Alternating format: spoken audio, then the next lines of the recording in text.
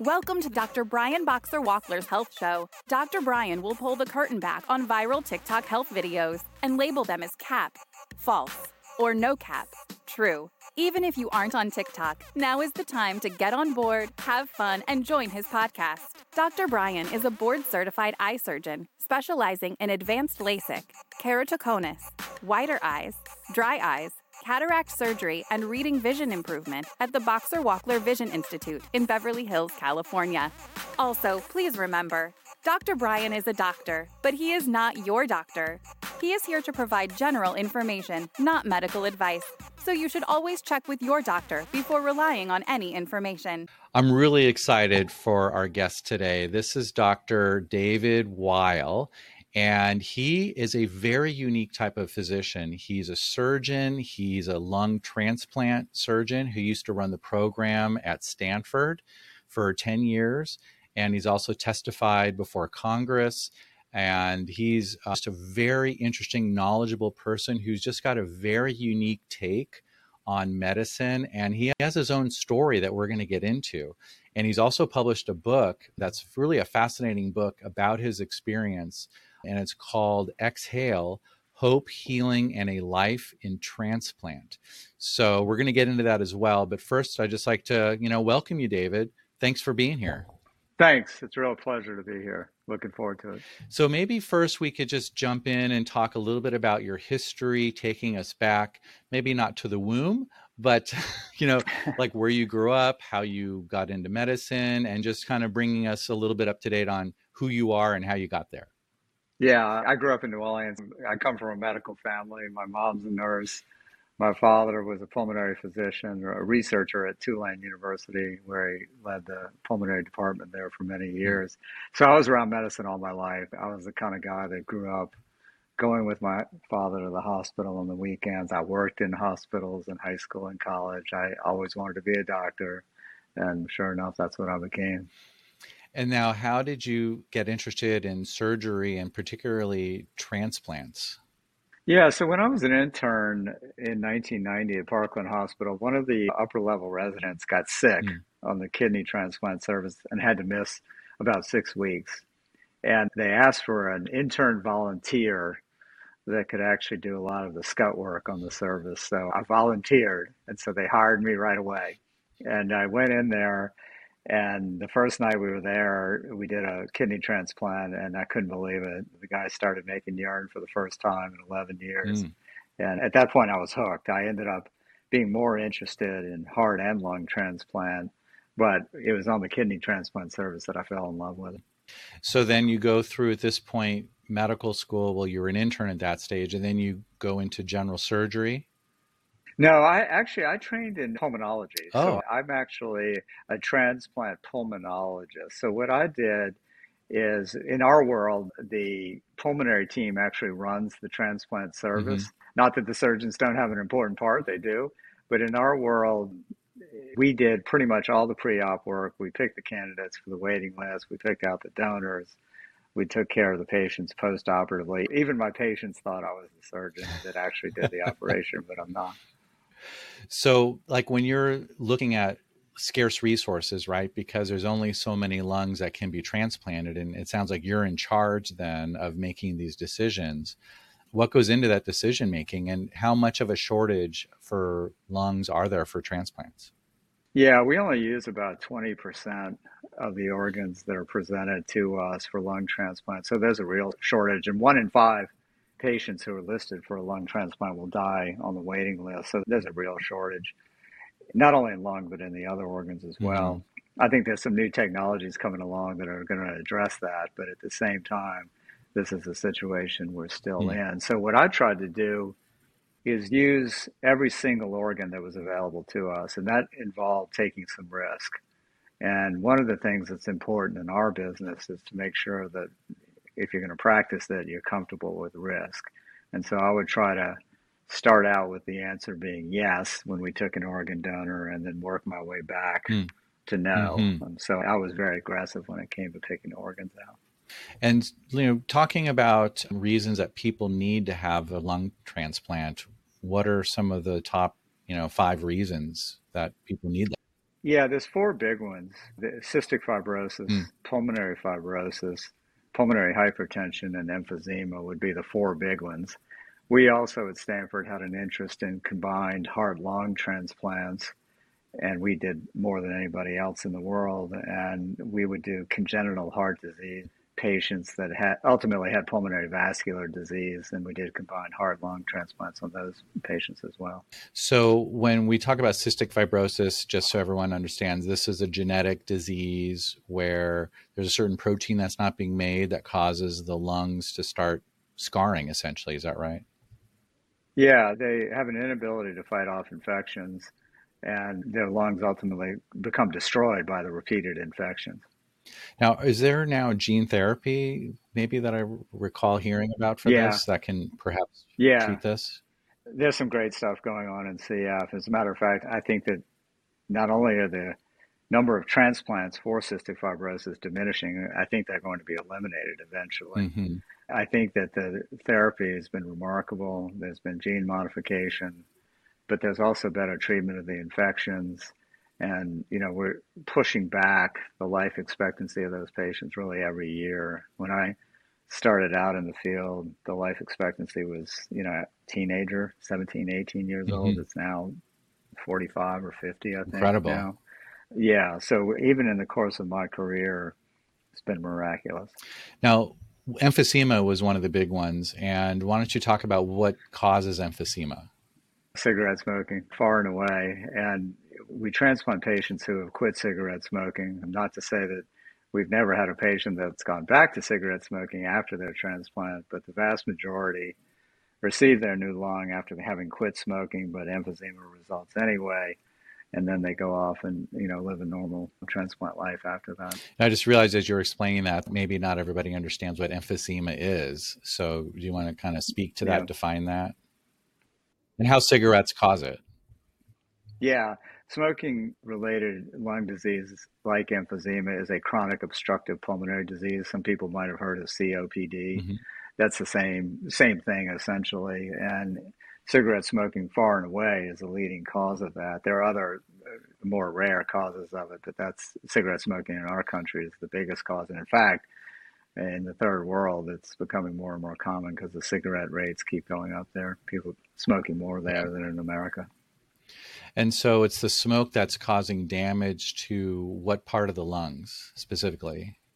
Yeah, to the airways, and then ultimately, as the disease progresses, there's a loss of the architecture of the lung, such that you end up getting these emphysematous spaces, so just air-filled spaces that can't exchange gas. In other words, they don't do what the lung was designed to do, which is get rid of carbon dioxide and get oxygen in. Hmm. They can't do any of those things. So basically, essentially, what I'm hearing is the smoke damages the little tiny openings or the architecture in the lungs.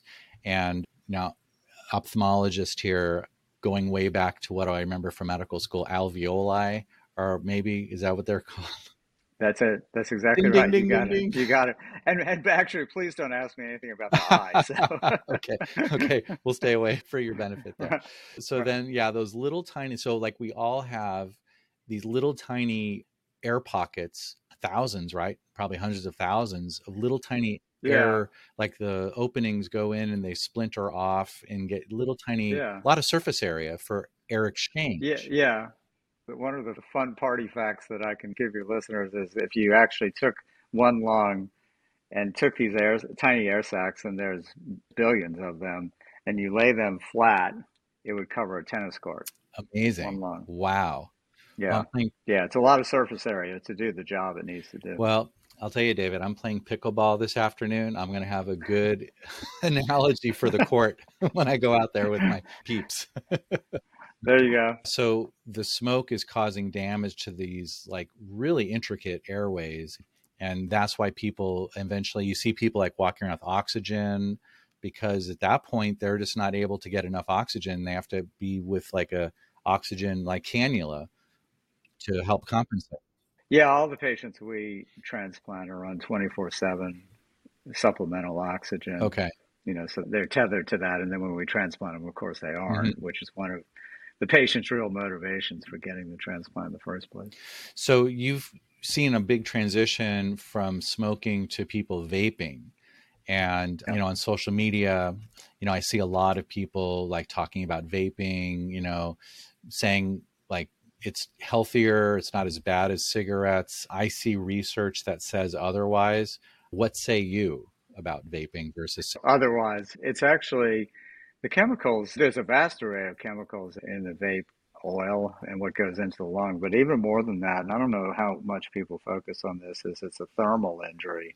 So in other words, it produces very high heat in the lung, and the lung is quite sensitive to very high temperatures. And the damage can not only come from the chemicals that are contained in the vape oil, but also from the heat that's generated. It's much hotter smoke than cigarette smoke. So on balance, would you say because of that, is that why vaping research, when I see studies that say it's more damaging than cigarette smoke? That's my opinion, yeah. That's my understanding of the research, yeah. So it's really the heat that's literally singeing the lung tissue. Yeah. Okay.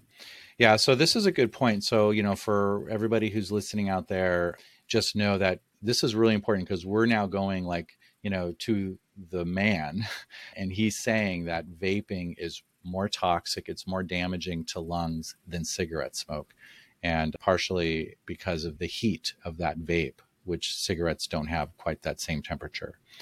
So have you seen people at this stage? I mean, I've seen news reports of even like teenagers that have like needed to have lung transplants because of vaping. Is this something you've seen? Yeah, I have. It's already happening. That's scary. We've in the last few years, we've seen a lot of different kind of indications for lung transplant. Vaping would be one of them, but the one we haven't talked about, of course, is the after effects of COVID pneumonia. We've transplanted as a community, as a country, we've transplanted hundreds of those patients now that had COVID pneumonia that did not recover from their lung disease and were left with very damaged lung tissue and needed a transplant. That's not to scare your audience to think that if you've ever had, a case of COVID that you're going to need a lung transplant. It's not that. It's those patients that got very sick from the infection, ended up on the mechanical ventilator or ended up on ECMO therapy that needed a lung transplant. But going back to the vaping situation is, you're seeing young people like teenagers needing lung transplants. Yes, that's already starting to happen. Yeah. I mean, to me, if that doesn't scare anybody just with a reality check about vaping, I don't know what does. Really sad.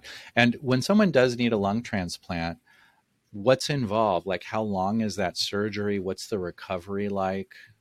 Yeah, the surgery, well, first we'll start with the waiting time for the procedure. It's usually a few months at most centers, 2 to 3 months, somewhere in there. The surgery itself is 6 to 8 hours. They mostly staying in the hospital 2 to 3 weeks afterwards. But then it's very frequent visits to see somebody like me at transplant programs across the country and back to work in 6 months, say, feeling pretty well by that time. And then hopefully, living a very long time after that. About 90% of the patients that get a transplant, 87, 90% make it to the first year. So there's some risk involved. That means 10, 13% don't. But there's a much better survival than when I first started doing this in the early 90s. Certainly, we've gotten much better. And then how long do these transplants last for? Like if somebody's in their 20s and they're needing a lung transplant, let's say just from vaping or cystic fibrosis, how long does a lung last? It's been variable. I tell you, it's been all over the map. Once you get past that first year, I've had patients, pass away in the second year, and I've had patients make it 22 years and 25 years and everything in between. It's highly variable. There are patients, just for your audience edification, that especially our younger patients that get a second transplant and then in very rare circumstances, a third. Wow. Oh my gosh. So, and what's happening is the lung just stop functioning after a while? Like what's the indication, for that? Yeah.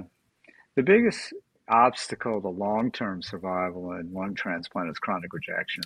So in other words, just an unremitting rejection process of the lung that usually happens over years, but it results in the loss of lung function, such that the patient ends up looking very similar to how they did before we transplanted them. And like I said, we often retransplant those patients, but unfortunately, patients still die of that disease.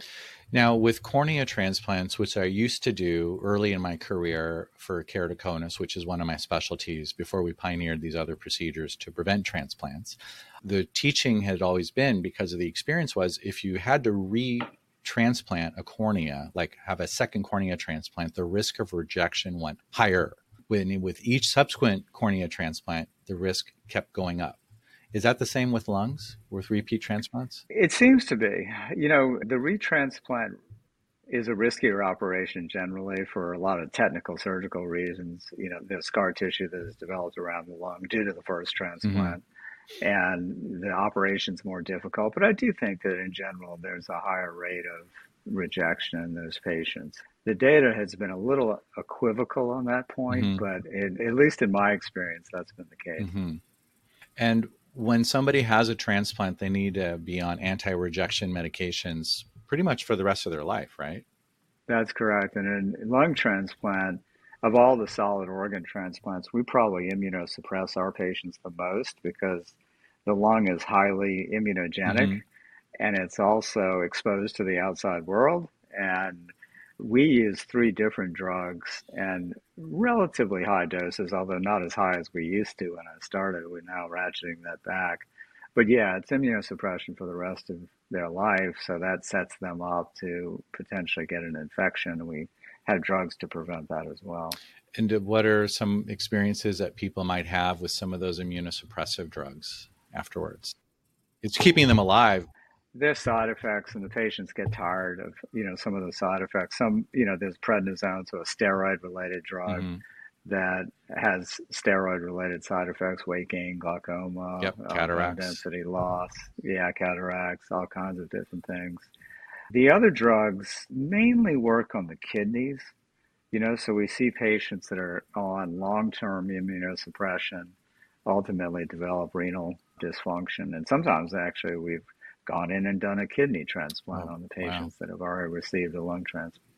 So as somebody who really has the 30,000-foot view over this forest of lung issues, lung disease, and lung health, what would you recommend for somebody to keep their lungs as healthy as possible for as long as possible, the rest of their life preferably? Well, number 1, 2, and 3 are going to be don't smoke, and that means don't smoke anything. So don't smoke cigarettes. I would not vape. I've actually seen quite a bit of data come out more recently about marijuana. So as marijuana increasingly becomes more mainstream in our society, it's legal in half the states now or something like that. We're seeing more and more research that it's not quite the benign drug that we thought it was maybe early on, mainly because there wasn't much research on it when it was illegal. We're seeing now a vast array of effects, lung disease, from chronic marijuana smoke. And that's concerning as well because, as all of us know, in those certain states, there's a high preponderance of people smoking marijuana fairly regularly, although some are using the edible form, obviously.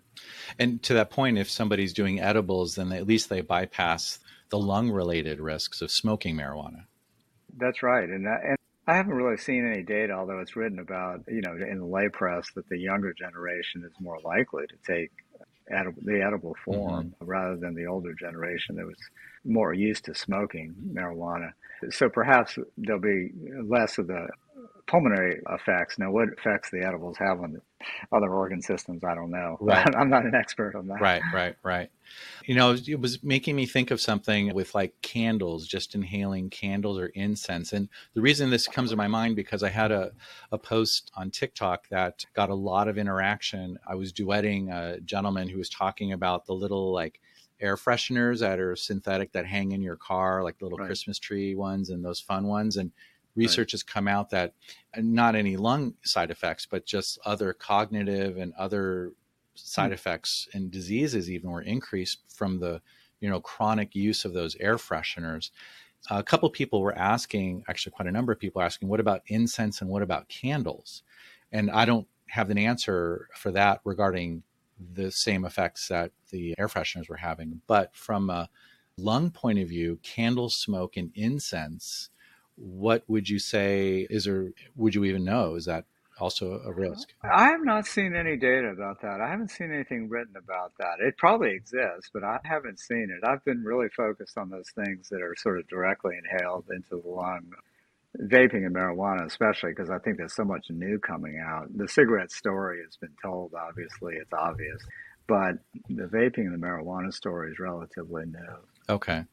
So we don't know any candle effects from just the candle smoke or incense. We just don't know. Doesn't mean it can't be, doesn't mean it could, but we just don't know. No, that's right. Okay. That's right. Well, let's shift gears and talk a bit about your book and your career. So when you wrote Exhale, were you already at Stanford running the program, or was this when you decided to transition out of, direct clinical medicine? I was transitioning out at that point. So I wanted to write a book about the ups and downs of doing this kind of work from a patient's perspective and from the people that provide this kind of care like I did. And I wanted to kind of give a behind the scenes look at how a transplant team works and how all of this happens. So I started writing the book when I left Stanford in 2016, and then it takes a long time to write a book, as you know. Yes, it does. And it didn't end up on the bookshelf until 2021. So it was a good 5-year effort. But I'm glad it's out because I think the response has been good. I think there's a humanizing of the physician teams. And, I think patients have at least told me that they now understand that we're actual human beings, which I think is a good thing. So. And how did you get that across in the book, Exhale? I think I just showed that, when we lost a patient died on our waiting list, or we lost one after transplant, it hurt. It hurt a lot. I became very attached to the people that we transplanted and their families. Mm-hmm. And I don't know if patients are quite aware of the toll that takes on us. And I wrote about that pretty honestly and raw, that I was, toward the end of my career especially, very emotionally distraught when we would lose a patient. I took it very personally. And I think perhaps some readers are surprised to hear that. They might think that their doctor just sort of moves on, but I think many of us don't. Yeah. Do you find that sometimes doctors have to put up a bit of a defense mechanism so they're just not emotionally wrecked when they see tragedy from time to time like this? Like, what was your observation of other colleagues? Yeah, I think that happens a lot. In fact, I think I did it for most of my career, but really two things happened to me that actually brought down my own defenses that I had around me. One was early on in my career, my father got a liver transplant. He had hepatitis C due to a blood transfusion he received for a hip replacement. And so I saw it from the other side. So I became very emotionally invested in not just his outcome, but everyone's outcome, because they're all somebody's family member getting transplanted. Of course. And then the second thing that changed it for me was having kids of my own. So I was transplanting a lot of young people. I, talked to a lot of parents, and I found it very difficult to separate their experience from what I think I would feel if one of my kids was in that kind of situation. And so as time went on, I found it harder and harder to deal with. And I started to focus more on the patients that didn't do well instead of the ones that did do well. Now, with regard to my colleagues, one interesting thing about doing this kind of work, and we had a team of 60 people at Stanford, is seeing the different reactions among the care team. Some people, at least outwardly, did not seem to be taking it, terribly hard. It was their job, and they would go to work and do it very well, and then go home, and they seemed like they were fine. But then others like me, especially later in my career, I was taking it pretty hard. On the flip side, that just shows how much empathy and how much care you have as a physician. And while you were still in it, I can only imagine it can only translate to better quality, more patient advocacy than otherwise. Would you agree with that, or Yeah, disagree? I think so. I think so. And I worked hard on my patients' behalf. I think they understood that in real time. And I think, many of them have read the book over the year. I've cared for thousands of patients, and many of them have read the book. And I think that they really understand that, Yeah, I got up every morning and cared about what was going Mm, on. And, I think there's many of us in the field that do that. I'm not the only one, but it was very difficult for me to separate how much I cared from accepting an outcome that was not good. hmm And I don't think I ever really learned how to do that well hmm during the course of my career. Are there some examples from the book you can share?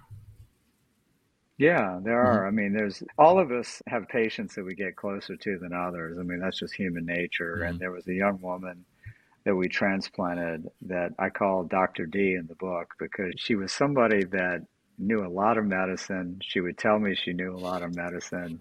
She was a young woman who had her feet up on the desk every time I went into her clinic room, and she was usually looking at her labs on the computer, which I'm sure violated a few house regulations. Yeah. And she and I became very close. We were kindred spirits. I thought of her as my own daughter in Mm. a lot of ways. She would climb, mountains on the weekends. She would jump out of airplanes. She was really grabbing it Wow. all. And I write about in the book, she developed chronic rejection about 7 years after her Oh. transplant, and we put her back on the waiting list. And she ended up on a mechanical Mm. ventilator. And I was desperately trying to find a lung, and I write that in the book, and I would just wouldn't accept. My whole team was, we got to, telling me we got to let her go, and it's over, and blah blah blah. And I just couldn't accept it, and I just kept her alive until I basically had to finally talk to the parents and tell them that Mm. we were going to stop and that she was no longer a transplant candidate. But it was in those moments where I felt myself not, practicing really rational medicine. I was practicing emotional Mm. medicine. And I wanted to write those scenes in the book so people can get an idea about what that's like. I just can't even imagine. Just can't even imagine being in that position, especially when you develop a bond. Because you're right. Some patients you develop more of that just natural connection with and rapport and relationship than others. So yeah, wow, can't imagine. What are some other areas in the book that you wanted to share that really reflect why you wrote the book? Yeah, I think a lot of it also is father-son story in a lot of ways. My father was actually a world-renowned physician and had a great career, but needed a liver transplant. So Mm. suddenly he became one of my patients, Wow. and I was actually guiding him through the transplant process. And we were very close to each other, but like any father and son, didn't see eye to eye on everything. And he became, somebody that I had to direct. Instead of him teaching me, I was teaching him Mm-hmm. about this new world of transplant. And he did well after the procedure. He lived for 12 years. Mm. He had a pretty fulfilling life during those 12-year periods and eventually died Mm. of the transplant. But it was very, not, it was somewhat unique to have a transplant doctor have a father who got a transplant. Just that relationship changes at that point. So a lot of the book is focused on that. And then the final part really was, what happens to any of us as physicians when we decide, what we've been doing for 20, 25 years, we really don't want to do anymore. Mm-hmm. And we think it's time to, turn the page and do something else. How do we make that decision? What's the thought process? And I write about that toward the end of the book. Well, can you talk about that? That you transitioned out of clinical practice, and what did you maybe you can explain what you transitioned into and what caused you to choose that direction? Well, I think that I had had a good run in transplant, but I do think it was over for me. I think that it had taken its Mm-hmm. toll, and it was obvious to me, my wife, my family. My daughters were growing up, and I wanted to, make sure that I was, there emotionally and physically as they were growing up. So I wanted to change career paths, and I knew that it was going to be largely in a non-clinical role. And I basically got out a pad of paper and tried to figure out, what do I do well? What don't I do well? And what don't I want to do? And, one of the things that I think I did well during the course of my career was build transplant programs and help make them perform well. And so what I do now is I actually consult with transplant programs that are struggling for a variety of reasons, whether it's clinical, team dynamic issues. There's some team dysfunction out there, and I write about that in the Mm. book. And I help them from an administrative standpoint, an infrastructure standpoint, financial standpoint. And I figured that's really what I know how to do. And I should take what I know about transplant, which I love, and try to bring that to centers across the country. So that's what my consulting group is focused on. We have a group of 6 of us. So what you just discussed is something I had no idea even existed about dysfunction of the transplant group. You're talking about the staff, the doctors, the team. That's, what's happening sometimes that you diagnose in those programs. Yeah, and I saw it in my own program at Stanford, and I write about it pretty honestly. There were times when we didn't get along together as a team that well. And there were times when we were doing really well when we got along great. So, but there are times when teams, especially transplant teams that have, big personalities, big egos. What, surgeons with big personalities? Yeah, big right. egos? Mine included. Yeah, I mean, full disclosure, mine included. And what happens, I think, is when things go well, everybody's happy, right? Success has 1,000 fathers, or whatever the saying is. But I think that the programs I work with, things aren't going very well, or else they wouldn't have called me in the first place. And you see finger pointing, you see team dysfunction, you see teams that don't like each other very much. They don't actually know each other very well in a lot of instances. And that's bad for patients. All that stuff is bad for patients. It shows up. And what I try to do now is coach the teams through all of that and try to figure out a way that they can get on the same page. And that's probably the number one value that I can bring to programs right now. Well, what happens when you find people that have all these different personalities that aren't getting along?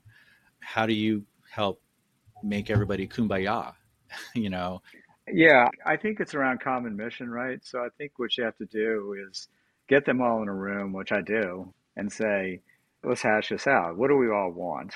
And everybody said, great transplant program, good patient outcomes. We want to do a high volume of transplants. Okay, great. We all agree on that. Now, what are we disagreeing about here? And, there's all kinds of things that people can disagree on.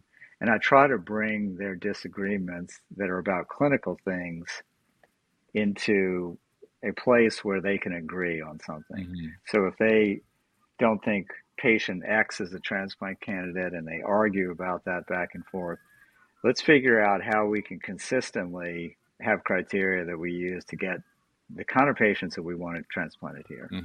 And just like in any negotiation, you want to find the things that they agree about and start there. I also am this is going to sound ridiculous, but I'm a big believer in happy hour. And so what I asked the teams to do, and we did quite a bit of this at Stanford, is regularly go out together as a team. Make it kind of mandatory. We couldn't make it entirely mandatory, but once a month we were going to go from 5 to 7 somewhere, and we're going to have a couple of drinks, and we're going to get to know each other, and we're going to meet outside of the hospital. When we were doing our best there, that's what we did. And when we weren't doing that well, we didn't want to be together. I mean, honestly, I think that is a paradigm that could be applied to any business setting, in fact, right? You're right. Like You're any right. group of You're people right. that are working together and just taking them out socially in that environment brings, walls down, people open up, they get to know each other. And so, and also as Ben Franklin says, the wine goes in, the truth comes out. So no, that's right. And then some teams ask me, okay, fine, we get to know each other, but we still disagree about the clinical things. And I said, well, I have an answer for that too. Let's do a retreat where we go on a Saturday and we, go off campus somewhere. And we did this at Stanford too. We meet all day Saturday and we deconstruct the transplant program into little component parts. And the whole team's there, and we just talk about the things that we're going to do, and we write it down, and we agree on it, so that every time we do a transplant, we don't have to reinvent the wheel. We already agreed on it. And that's also something that I found useful to do a couple times a year. I mean, honestly, David, in just listening to you, I mean, so much of what you're talking about, like I said earlier, could be applied outside of medicine to just other organizations. Have you ever been approached by businesses to work with them on being more successful, and et cetera? Yeah, I have. And the reverse is true too. I've actually stolen a lot of the ideas from the business world. I think they're ahead of, in many ways ahead of where medicine is. Medicine tends to have a lot of individuals, right? We believe strongly in our individual freedoms. I think a lot of these practices are done in business. I wish medicine would adopt more of them, the checklist that I'm sure you have to go through when you do your Hmm. procedures and all that stuff Hmm. was not invented in medicine. It was, invented in the airline Right. industry, as far as I know. Absolutely. So I think a lot of these things are being done in businesses. But yes, to answer your question, I've met with Wall Street trading groups, and I have met with the United Airline pilots and teams of other sorts as Hmm. well that have to perform together. I think it's all the same. Yeah, it's interesting because I think a lot of more smaller businesses sort of have a little bit of grasping for tools, versus a very large, like, public company, which will have consultants Yeah. come in. But I'm thinking more small businesses that, could certainly benefit potentially from some of your coaching, if you will. So Yeah, no, I think it's right. Yeah. yeah. Well, maybe you could tell everybody where we can get the book, Exhale. Sure.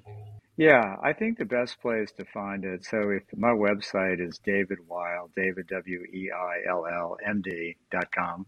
So davidweillmd.com. And in that, you can find a link to your favorite bookseller on the website. I also write quite a bit of op-eds for national publications that folks might be interested in. Please describe them. Yeah. Yeah. Please do tell. Yeah, I've written about a lot of things: Wall Street Journal, Washington Post, Newsweek, Times, Chicago Tribune, on and on. I write about things in medicine, not so much transplant, but things in medicine that sort of strike me. They come haphazardly, Hmm. but there was certainly a lot to write about during COVID.